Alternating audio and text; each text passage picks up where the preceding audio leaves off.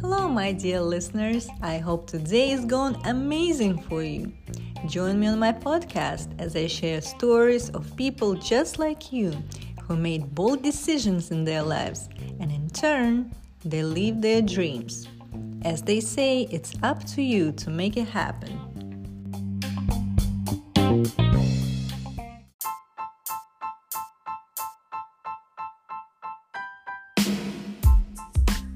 This show is sponsored by BioMental, all natural nutritional supplements for your daily needs. Always stay healthy, strong, and focused, and the rest will follow. To learn more, go to biomental.org.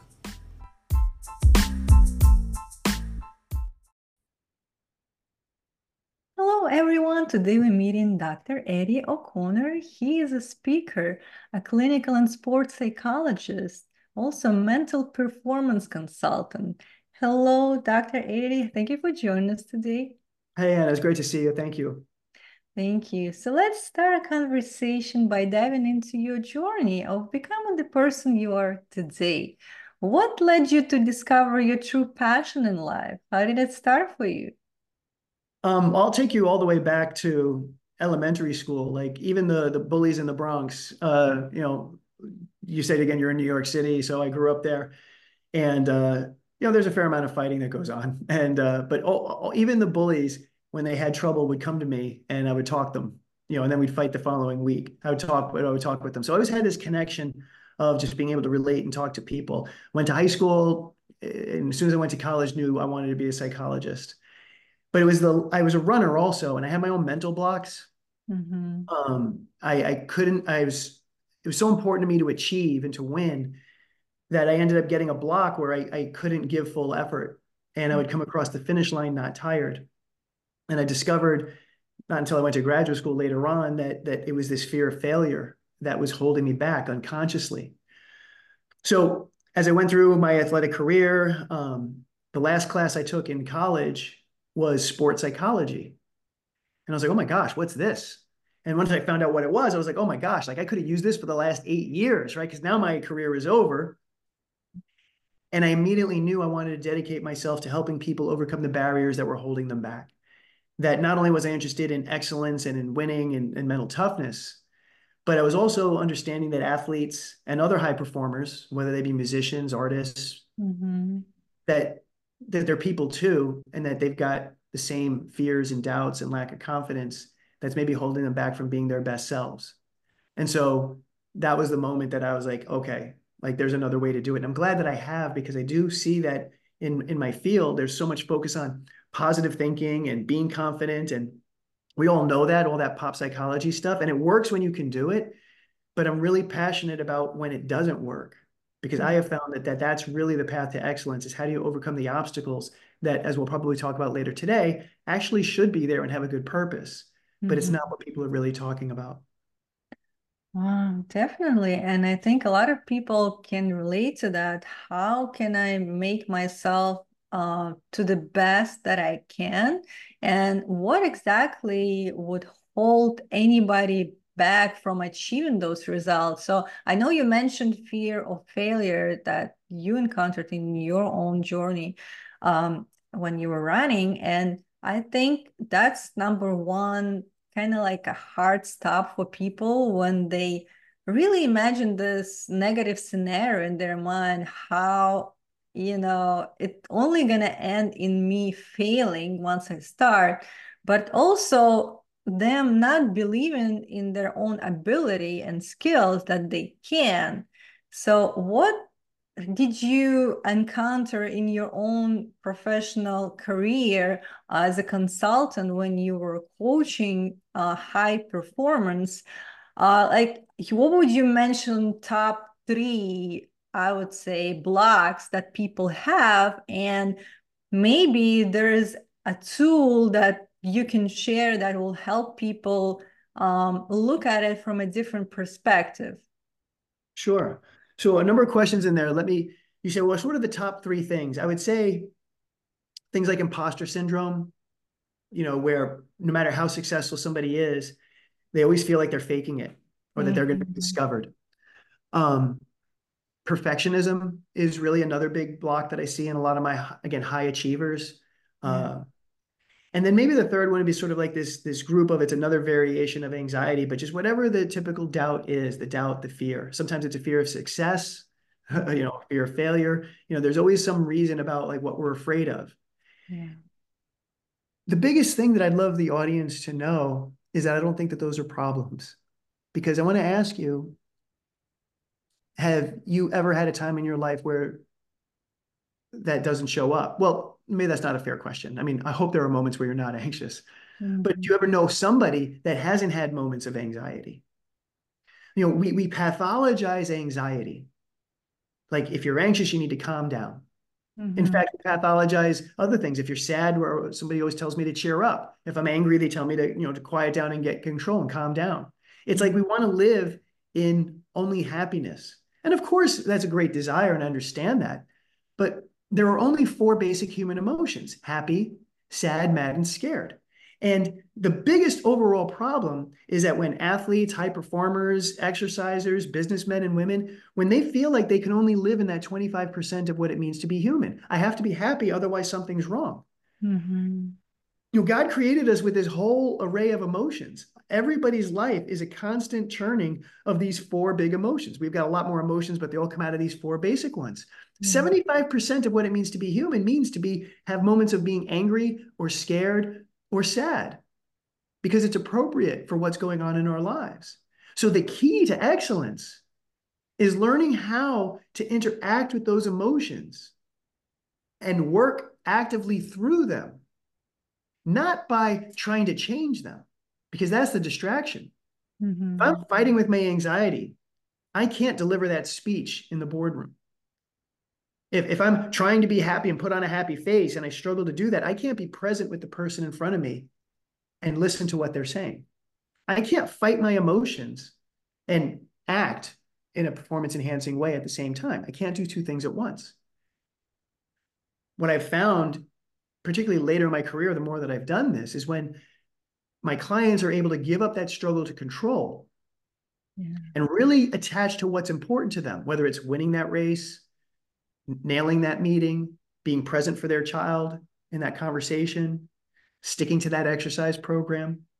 When it's really important to them and they say, I'll do that with my fear, with the doubt, but I don't have to interact with it and listen to it, because it's just, I could go into a lot of more lessons, but ultimately we worry about what we care about. Most of our anxiety is because we care, Mhm.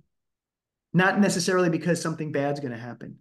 So if you're worrying, you know what, you wanted a strategy. Let me give you this one. This is one of my favorites. Yeah. So this will make it a little bit more practical, because I feel like I'm getting ahead and dumping too Sure. much.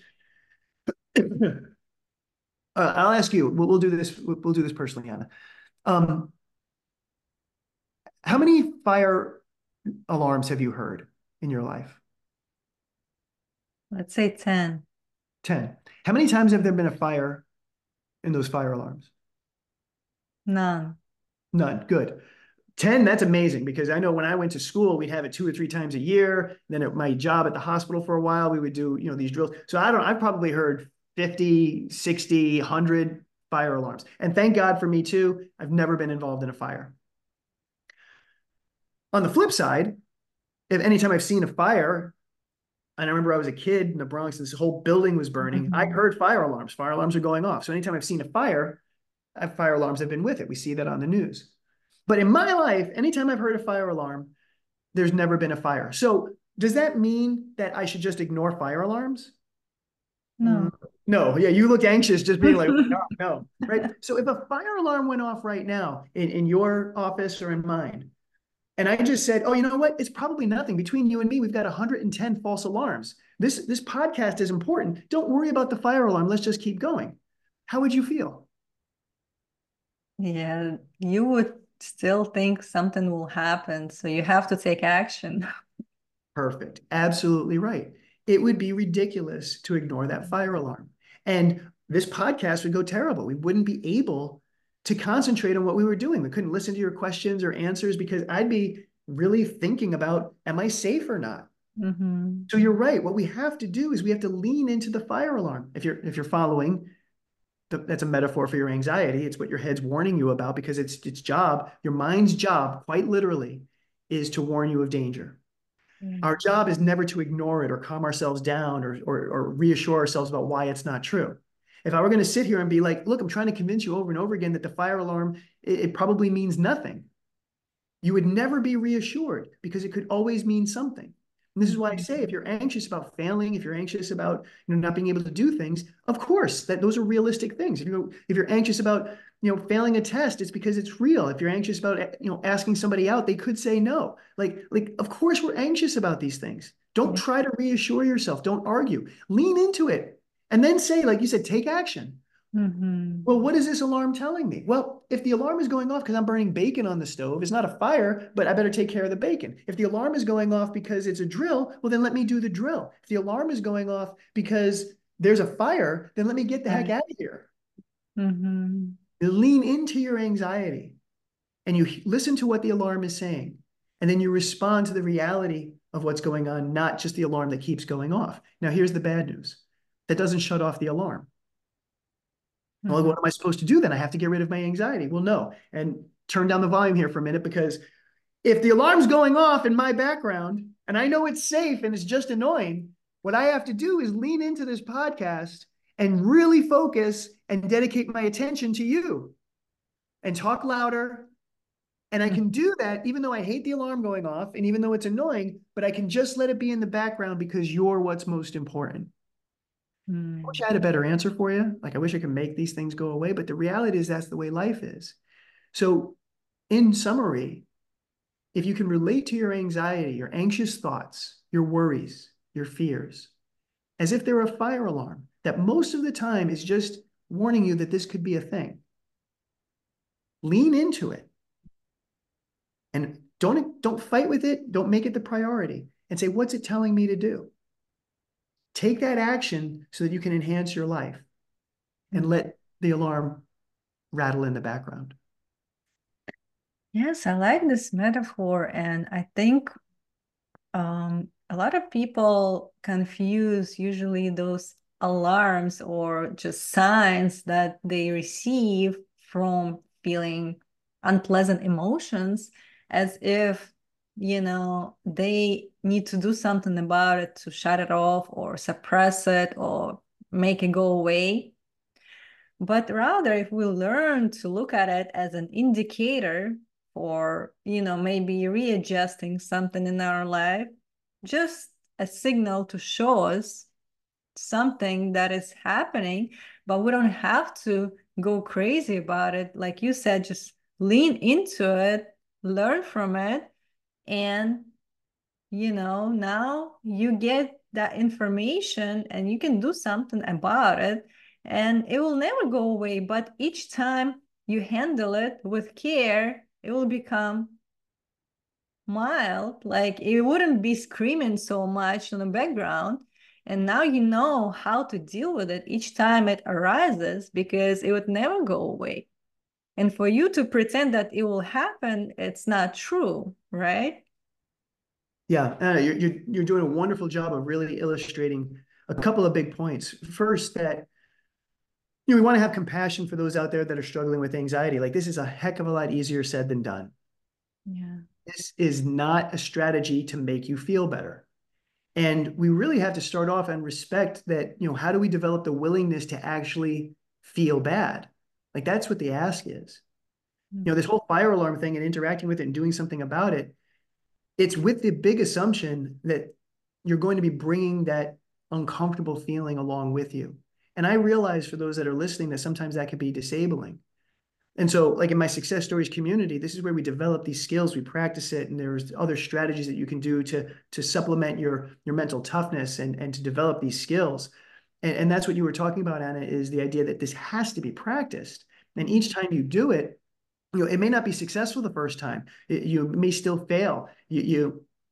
But if you practice it, like most things in life, it's a skill that can be developed.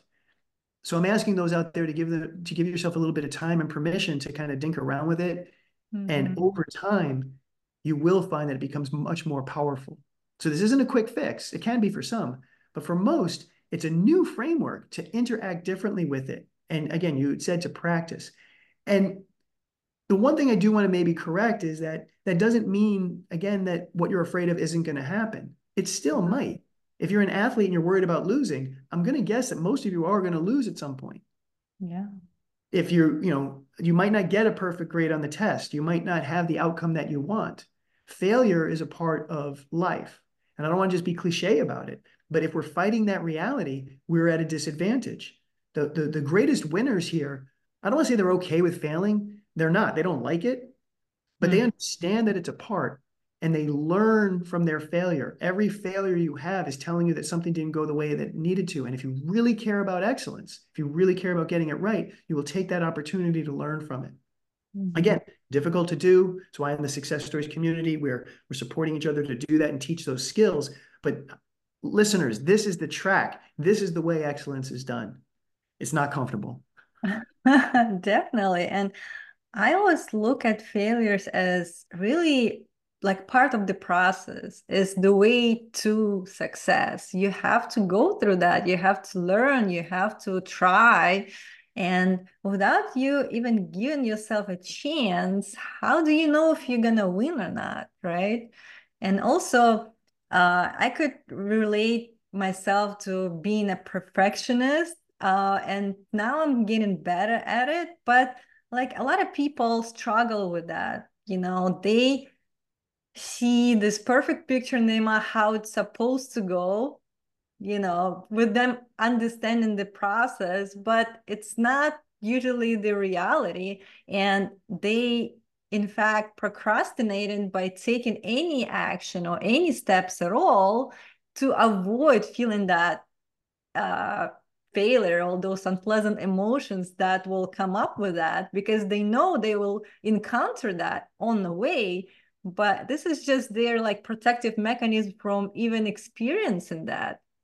So, what would you think will help those who consider themselves perfectionists to start looking at this process differently and giving themselves a chance to try and see how they can succeed along the way?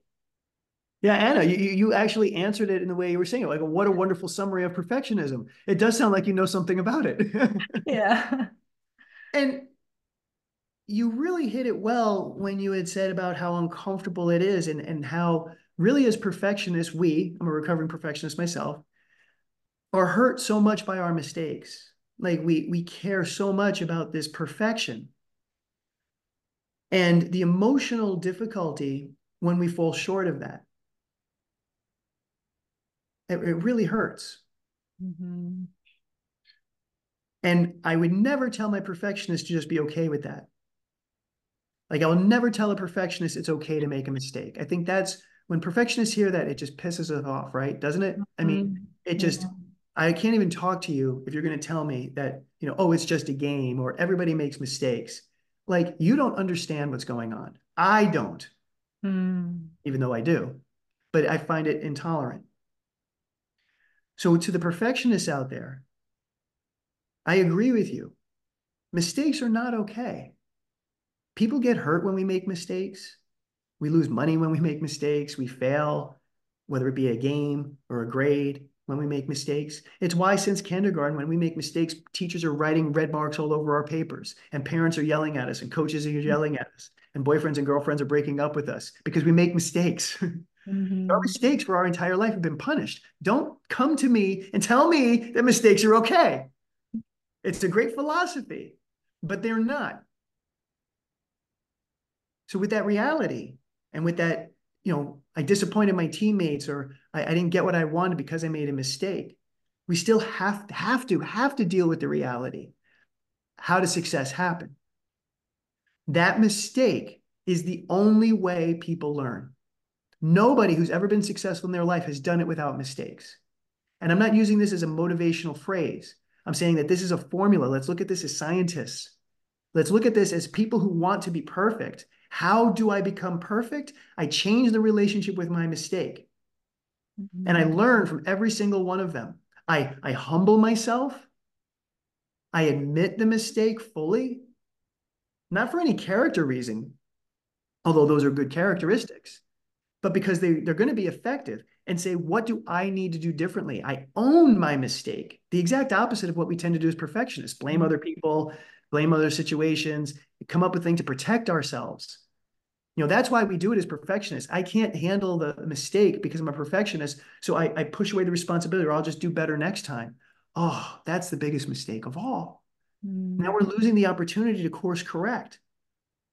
I don't know about you, but I'd be a billion times better than I am if I learned from every mistake in my life since I was born.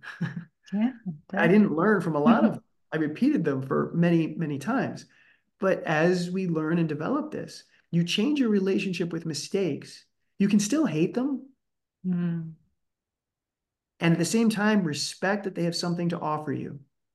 Humble yourself, lean into it, make the correction, and then go out there and do it again with a willingness to make a mistake, but not a focus on it. This goes back to the idea that you can be willing to do this stuff, but again, like the fire alarm, let the perfectionism be in the background, because if you're worried about making a mistake, like I'm going to do this quick test for everybody, 5 seconds, whatever, just don't think about pink elephants. Go. That's all I think about. That's all we all think about, because the more we don't want something, the Yeah. more we have it. It's called the ironic response of the brain, a little psychology science in there. So the Mm. more you don't want to make a mistake, guess what we're doing? We're thinking about mistakes and making them, because that's what we're focused on. So you let that be some of that background noise, that background fire alarm, knowing that it's a part of the process and you'll learn from it, but zeroing in on my favorite focus strategy. If you want to win, you focus on what's important now, WIN. Mm. So as a perfectionist, in whatever situation you're at, what's important now? And there will be one thing that's essential to your performance. If you're a surgeon, it's going to be that scalpel and cutting millimeter by millimeter. If Yes. you're, at baseball and you're waiting for a pitch, it's that pitch in that moment and how it's coming out of the pitcher's hand. If it's, you're on a diet, it's that meal that you're preparing right now, counting your macros, doing your portion sizes, keeping the cookies in the garbage. I can't have them in the house. Like, you just got to get rid of them. There's what's important now. There's something that you could do, the person right in front of you that you want to listen to and get out of your head and into the moment. That's one of the best strategies that if you can really practice as well. I guess that'd be the third. Quick summary: there's the fire alarm, there's perfectionism, accepting mistakes, and then there's the focus of what's important now. Yes. And I like this acronym for WIN, which is what is important now. And also, you just mentioned that in order to like shift your focus, you have to become present with what is important. And that is another struggle for people, to be mindful, to be present here and now in this moment, and not being in the negative thinking pattern loop, which is never ending. Like, we have to find a way to kind of distract it and disrupt it and become present, not being in the past, not being in the future, but to come here where the power is, right? So what are the practices to, I would say, improve our ability to be mindful and present? Yeah, wonderful. Fantastic question. And you're right. There are like six big categories of performance, to really be excellent. And you've hit on two of them right here. The first one that you use the word mindfulness. Mindfulness training, the ability to pay attention on purpose in the present moment without judgment, is an incredible skill. It not only helps with mental and physical health, but for my athletes, it really teaches them the skill of focusing. It also has an element of being able to unhook from all the dialogue and the what if thinking and all the other questions and things in our head, to be able to get out of the evaluations that we have inside psychologically and bring our attention onto the outside to what's important now, what's actually going on, the objective game or the conversation we're having or the project we're working on. It's a skill. And so mindfulness, it's a lot more than just sitting there and being like, oh, that's not it at all. There's a lot of mental training. And inside the Success Stories membership, we've got a lot of exercises where that's actually part of it, as part of this comprehensive program to bring people's performance up. One of the critical skills is being able to unhook from all of those, thoughts and feelings that are holding you back, and being able to tune into the present moment. So mindfulness training, and there's lots of trainings that are involved. There's lots of ways that you can go about it. Um, Absolutely huge, huge component of success. The other one is clarifying your values. You had said, what's important to me? And you're right, a lot of the things that if we don't know why we're doing this, we're not going to go through all the crap that we have to. Like, why go through all this anxiety and all this pain and all this physical endurance or financial sacrifice or distress? We have to know why. And again, let's get past the cliche of, oh, know your why. It's like, it's become cliche because it's so important, but you're right. Sometimes we forget it or we don't put it right in front of us. Again, inside the community, we've got these exercises where we really help clarify, and a number of the members have said that that has been the biggest point to what you had said is that, gosh, here I am trying to do all this stuff because I feel like I should, or my parents wanted me to do this, or that's just the expectation, or culture says that. But once I identified what's important in my life, I'll tell you this fantastic story. I was working with a guy who had terrible headaches, terrible disabling headaches because of the stress in his life. And I was telling him, well, tell me about the stressors. And he was telling me about, all these people at work, and he had his own business and how that was just running him ragged. And his kids, they had so many demands, and his wife, was, just a lot of family time that was demanding. He was just being pulled in all these directions, terrible headaches. We did this values exercise to help clarify what was important to him, and found out that he was incredibly dedicated to his wife and kids as a family man. It was a core part of his identity. He loved his business, and one of the principles of his business was customer service. And he really, really valued being there, not only for his customers, but being a responsible owner and taking care of his employees. Yeah. And then the other part was the fitness, and the guy was still well built, and that was one more thing that he was trying to kind of put into it. So we go through all of this, and I'm like, well, it sounds like to me you're complaining about all these things that you have to do that you really want to do. Like, the reason you're so stressed about your family is because you care about your family. The reason that you're doing so much with your kids is because you want to do this with your kids. The reason that you're spending so much time with your customers and your clients is because you want to take care of them. And I'll never forget his reaction when he sat back in his chair and he goes, oh my gosh, you're right. His stress pretty much went away. His headaches dropped because all of a sudden, these weren't stressors and problems. He understood that he was living his best life. And all of this, it was stressful still. There were still challenges, but now he had his why. And it wasn't something that was assigned to him. He just got clarity from it. Yeah. And it was wonderful to see in one session, in one instance, how his life turned around, how his health got better, and he became more engaged with all the things that he was doing. So yeah, you were brilliant when you kind of brought up that idea of like, you got to know why. It can be a game changer. Definitely, because a lot of times we find ourselves like working on autopilot, doing, some activities day after day where we don't even know why we're doing them. And a lot of times you ask somebody, they can't even answer that question for themselves. But the clarity and really, um, kind of giving yourself this vision of what do you want in your life? Where do you see yourself? Where are you headed? So you have to have some kind of direction, some kind of GPS. What do you want to build in your life? And not just floating around, but having a goal, having a purpose, what you're striving for. And I think that's important for people to have that internal motivation to do something, because nobody can make you do unless you have that desire. You have to have it like really strong in order to take an action, in order to make it a priority, make it important for you. Don't you agree? 100%. I mean, you were so exactly right. The big challenge as being a sports psychologist is sometimes people will come in and they want the quick fix so they can win or be better or be excellent. And for many of them, this is the place where we have to start because it involves so much sacrifice and effort. If you want to be in the top 1%, you can't do what 99% of the other people are doing. And everybody thinks they're working hard. And I would say that most people are working hard, but that's not enough. Are you working harder than everybody else when you're in a competitive situation? Are you working hard enough to get the goals that you want? Because the higher the goals, the more the work is involved. And so the more adversity and the more failure, the longer it's going to take, Yeah. If you don't tie it into a personal reason why, those people always fall out. If they're doing it, again, like I said, for their parents or just a scholarship, or, if they don't have a really big attachment, emotional attachment to their character, they can't get to the game's highest levels. Mm, There needs to be a purpose, because it's only your purpose that's going to carry you through the adversity, right. because it will be uncomfortable. And that's putting it mildly. Yeah. And I think we also have to become comfortable being uncomfortable because this is what life is, you know? It's kind of like everybody likes being comfortable and not getting out of their comfort zone and staying there, but there is no growth.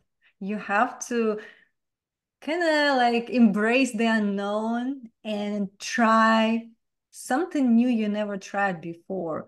With you changing the way you used to do things, this is how you grow, right? And you learn along the way. And also, um, I know like a lot of people struggle finding their passion in life. You know, they work 9 to 5 and they find themselves like being unfulfilled, unsatisfied, but also at the same time they don't really like create time or make time to do something that they love, you know, on a side, or maybe like a hobby first. And they always find excuses why, you know, they don't start that because of the work that I'm doing, but this is not what you like doing. So it's kind of like a loop that they're in, and it's hard to break from that. What do you think will, you know, be important for those who still kind of like lost and finding their passion, or their voice, or something that, you know, the purpose in life? What could help them to recognize that, or maybe connect to their true nature, to really like start bringing out the unique talents and gifts that they've been given in order to serve other people? Yeah, big question, and probably very different for everybody. Again, in the success stories community, I'll say that it's that values exercise that has some structured ways. And here's the big point, is that you have to take the time to actually get that clarity. You Mm-hmm. brought up about how fast our lives can be. And I think it's getting worse, or I'm just at least feeling more affected by it too, where there's so much rapid information being put out there, just if you're just even going to be on the internet Mm-hmm. or social media, and all the things that we have to do, especially, finish the holidays here, and it's one thing after the other. Yeah. And it's real easy to say, hey, everybody's got to just kind of slow down. But when you slow down, what if you take time to actually explore? So a number of clients, some of them just like to journal, and Mm-hmm. sitting down and carving out 10, 15 minutes a day, knowing that this is an investment in your performance, right? It's not, don't take it as the negative. A lot of people are like, well, I don't have time for that. I got to slow down. I got to keep going. It's like, Mm-hmm. listen to what your head is saying. Like, that's the actual thought that's preventing you, is that clarity can clear away so many barriers. So if you're confused and you don't have a purpose, kind of sit down and give yourself time to ponder it, to think, to notice what shows up instead of actively thinking. Yeah. And I think if you understand what I'm saying here, there's a difference between us maybe kind of sitting with a question and then watching what our head comes up with. Sometimes we can hear our heart speak, but we Mm-hmm. have to create that silence. Going back to what we had said earlier about the training for mindfulness, this is a helpful way of learning how to quiet the mind. Mm-hmm. Never making it shut up because it always talks, Mm-hmm. but rather training our brain to be able to listen to what's inside. Because I promise each of you, your purpose is in there. And I trust that you don't know what it is. And I also trust that the world has been so loud and other people have given you so many opinions that it might be covered up. Mm-hmm. So whether it be, inside the community, whether you have a coach or your own psychologist, or even a good friend or somebody you can team up with and just be accountability and say, let's journal every day and just write whatever is on our mind and see what happens. I know anytime I've done that, I've been surprised about what I've written. Sometimes I've written like 10 pages in a rant, and then all of a sudden I come at the end and all those details that were racing around in my head are quiet and I'm left with a nugget. Mm-hmm. You will never get there without dedicating yourself some time to that process. So I don't have an exact right answer about what to do, whether it's talk to a psychologist, join the membership, journal, meditate, but something, sitting and thinking and worrying about it and drilling and racing, Mhm. just ask yourself, has that worked up to this point? And if it hasn't, be willing to do something different. Yes, definitely. And I think I've heard this expression that we need to slow down in order to speed up. Yeah, I like So that. it's very like profound because we always think when we slow down and give ourselves time for reflection, journaling, or just, I don't know, talking to the coach, but really like working on ourselves and what's going on in our mind, that we feel like we're doing nothing or we're lazy or we're missing on something, right? But in fact, that's the most important thing that you can do to get that clarity, to get those messages. And with that information, you're gonna have the more inspired action to proceed with other than just doing, something random, pretty much. So in fact, you're doing the you're helping yourself become more efficient in what you're gonna do next. That's And it that's exactly. very important to slow down and see what is it that you're gonna do next. And that's exactly how you speed it up. So it takes that cliche of slow down to speed up. It's like, what the heck does that mean? Well, when you slow down, you're chopping off and you're pruning all the things that you've been chasing that aren't going to get you a result. It's just busy work. And if you feel productive, which is why we keep doing it, I feel busy, so I must be making progress. But you're going here, here, here, here, here, and here, and it's not directed. So when you slow down and get that clarity, and then the behavioral choices that you make after that all lead you in one direction, you're exponentially going faster towards your goal with that efficiency that you were talking about. If I could, there's one more thing that I would add that I'm Mhm. going to guess our perfectionists, our high achievers are probably really lacking, and that's sleep. Yeah. Sleep is by far the number one performance enhancer and probably the most underutilized attribute or skill or action that we could take. Mhm. Sleep is so important. Every organ in your body, every process in your body is impacted by sleep, whether you're getting enough of it or not enough. Everything is enhanced by the more sleep that you get. So even if you're getting your 7 hours as a minimum, Mhm. there's performance enhancing effects in sport and in life and creativity and skill development and learning when you get 8 than when you get 9. I've spoken with Olympians who then start Mhm. to go get 10 or 11 because it's that level of commitment and dedication and recovery that bring their bodies and their minds up to the next level.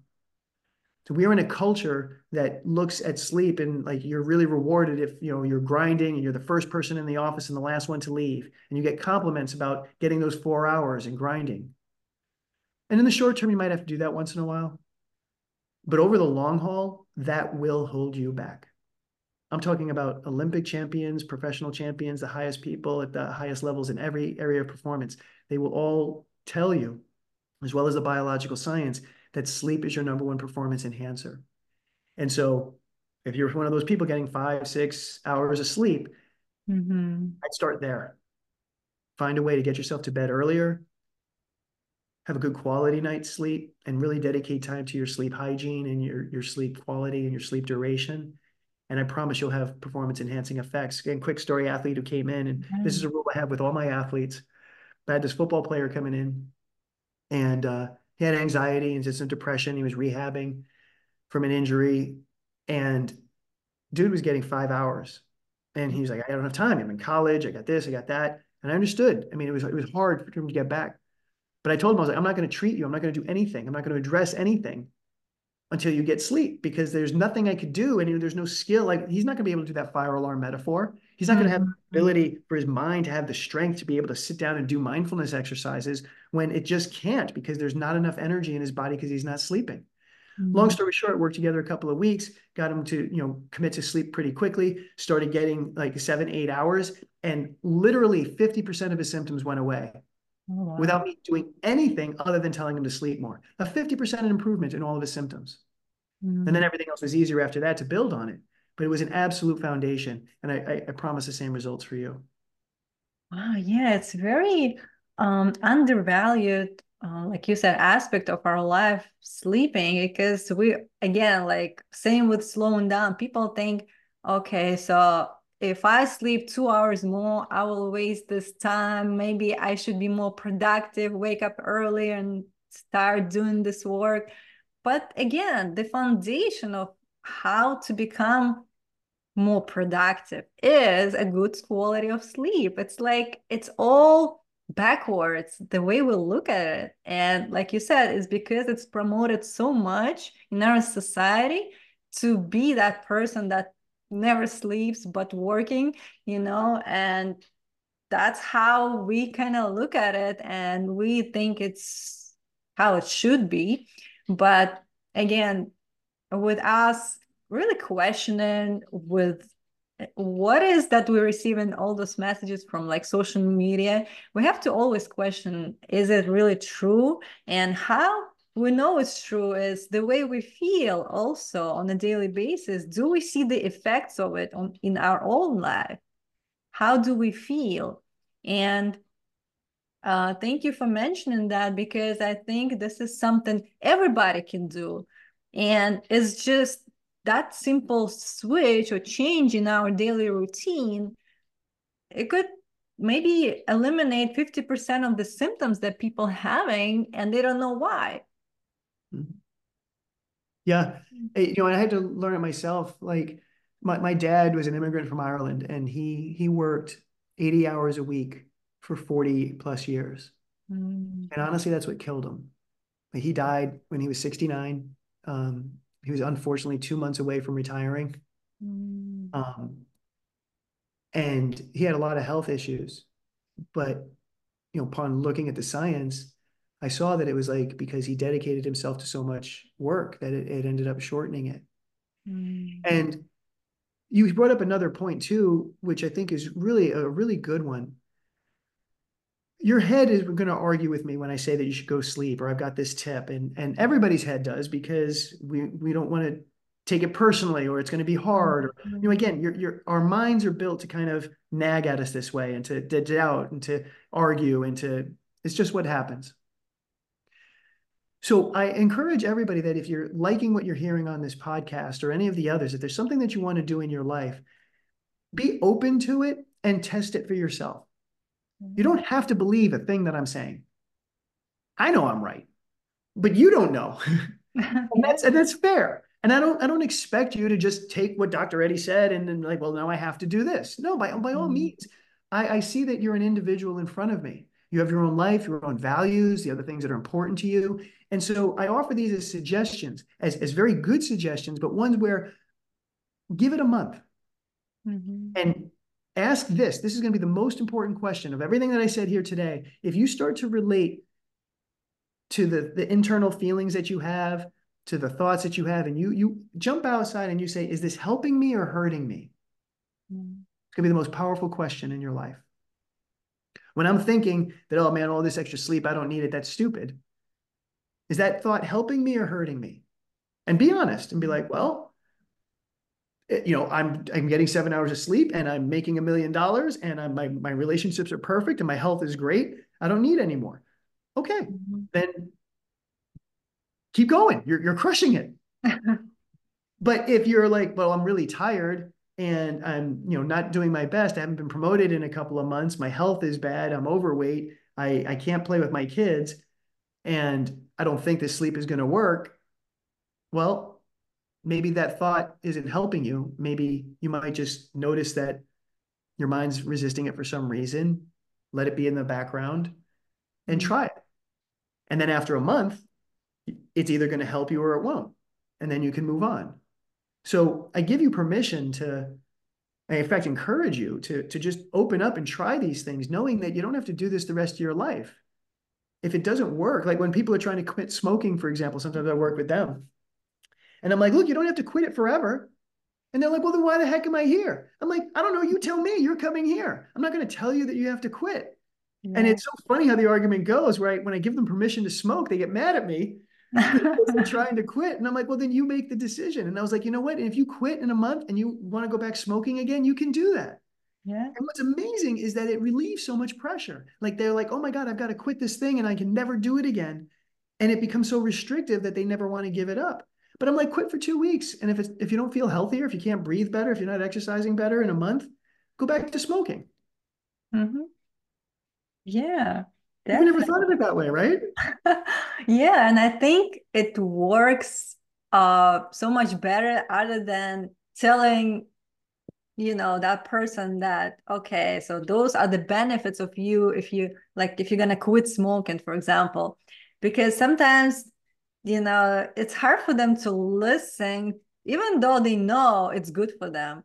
You presented all of those benefits that they will gain because of that action, but something's going on in their mind where, like, this resistance, what if I'm gonna give it up and never do it again? But once you give them permission, like, you don't have to quit forever. Just try, give yourself a chance to see how you're gonna feel. And then you decide if you want to come back to it or not. So you are responsible. You make the decision. Nobody is doing it for you. We're not forcing you to do that. Yeah.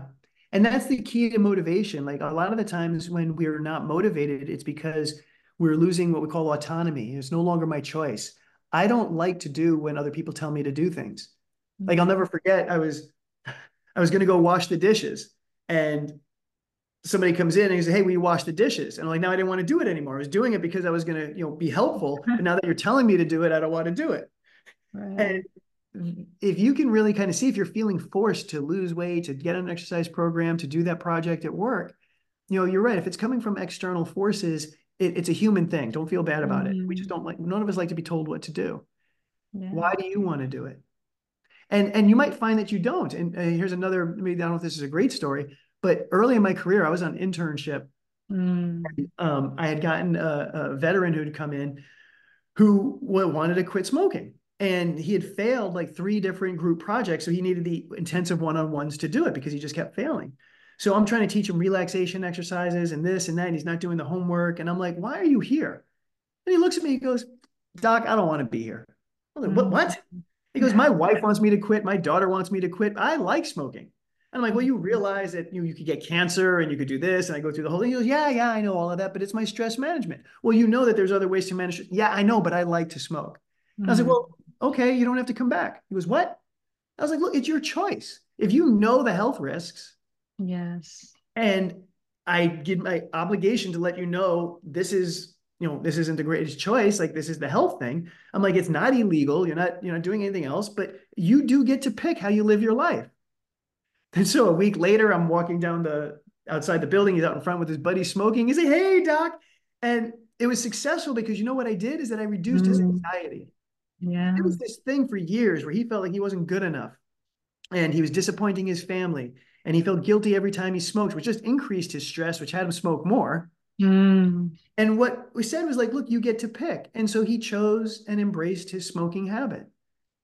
And I wish I had a better story and say how I got him to quit. But the reality is I looked at his happiness in front and I saw a happier man in front of me. Mm. And at least for the time there, I think that was the win. You get to choose how you live your life. Not everybody's going to be the best at everything. Not everybody's going to win. That may Right. not even be what is important to you.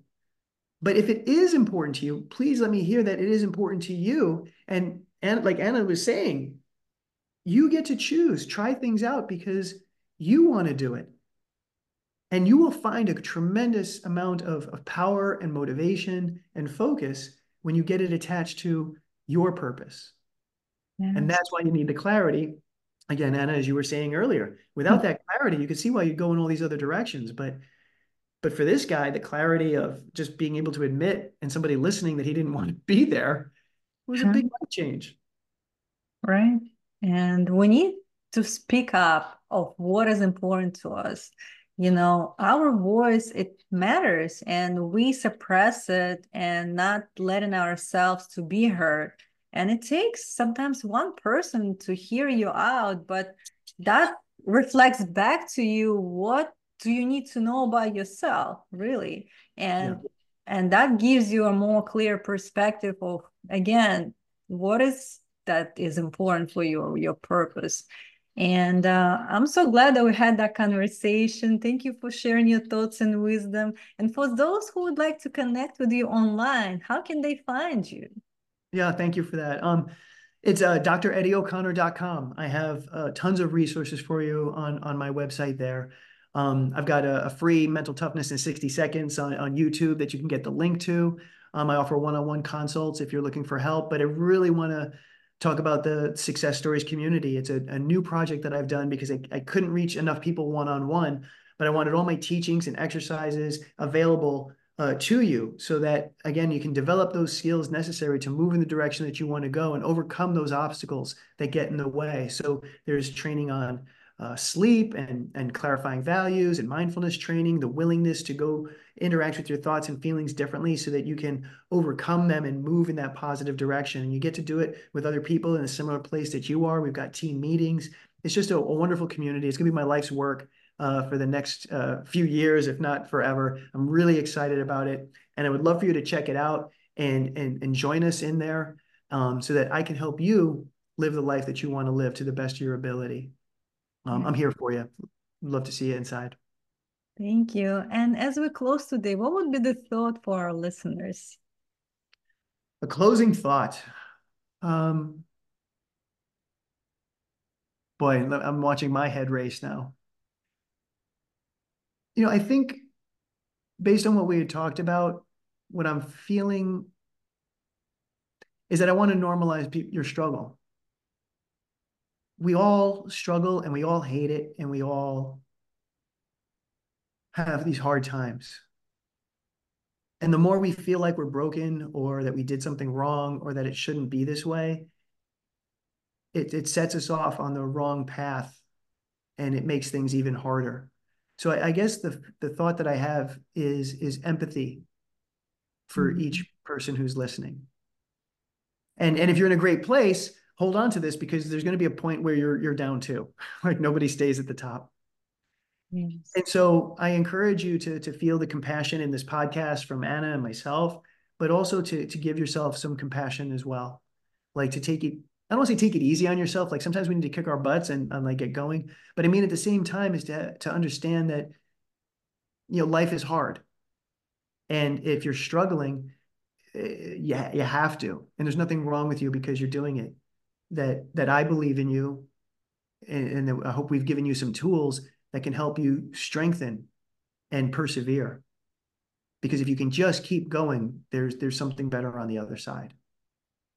And again, we're here to support you in that. Thank you so much. I hope you enjoy your day.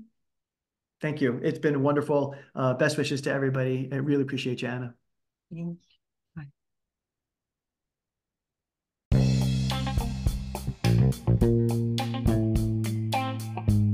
Thank you for listening to my podcast. I hope you enjoyed this episode. And if you did, follow my show and leave me a review. I'd love to hear from you. To check out Intern Store, go to internpodcast.com. Stay tuned.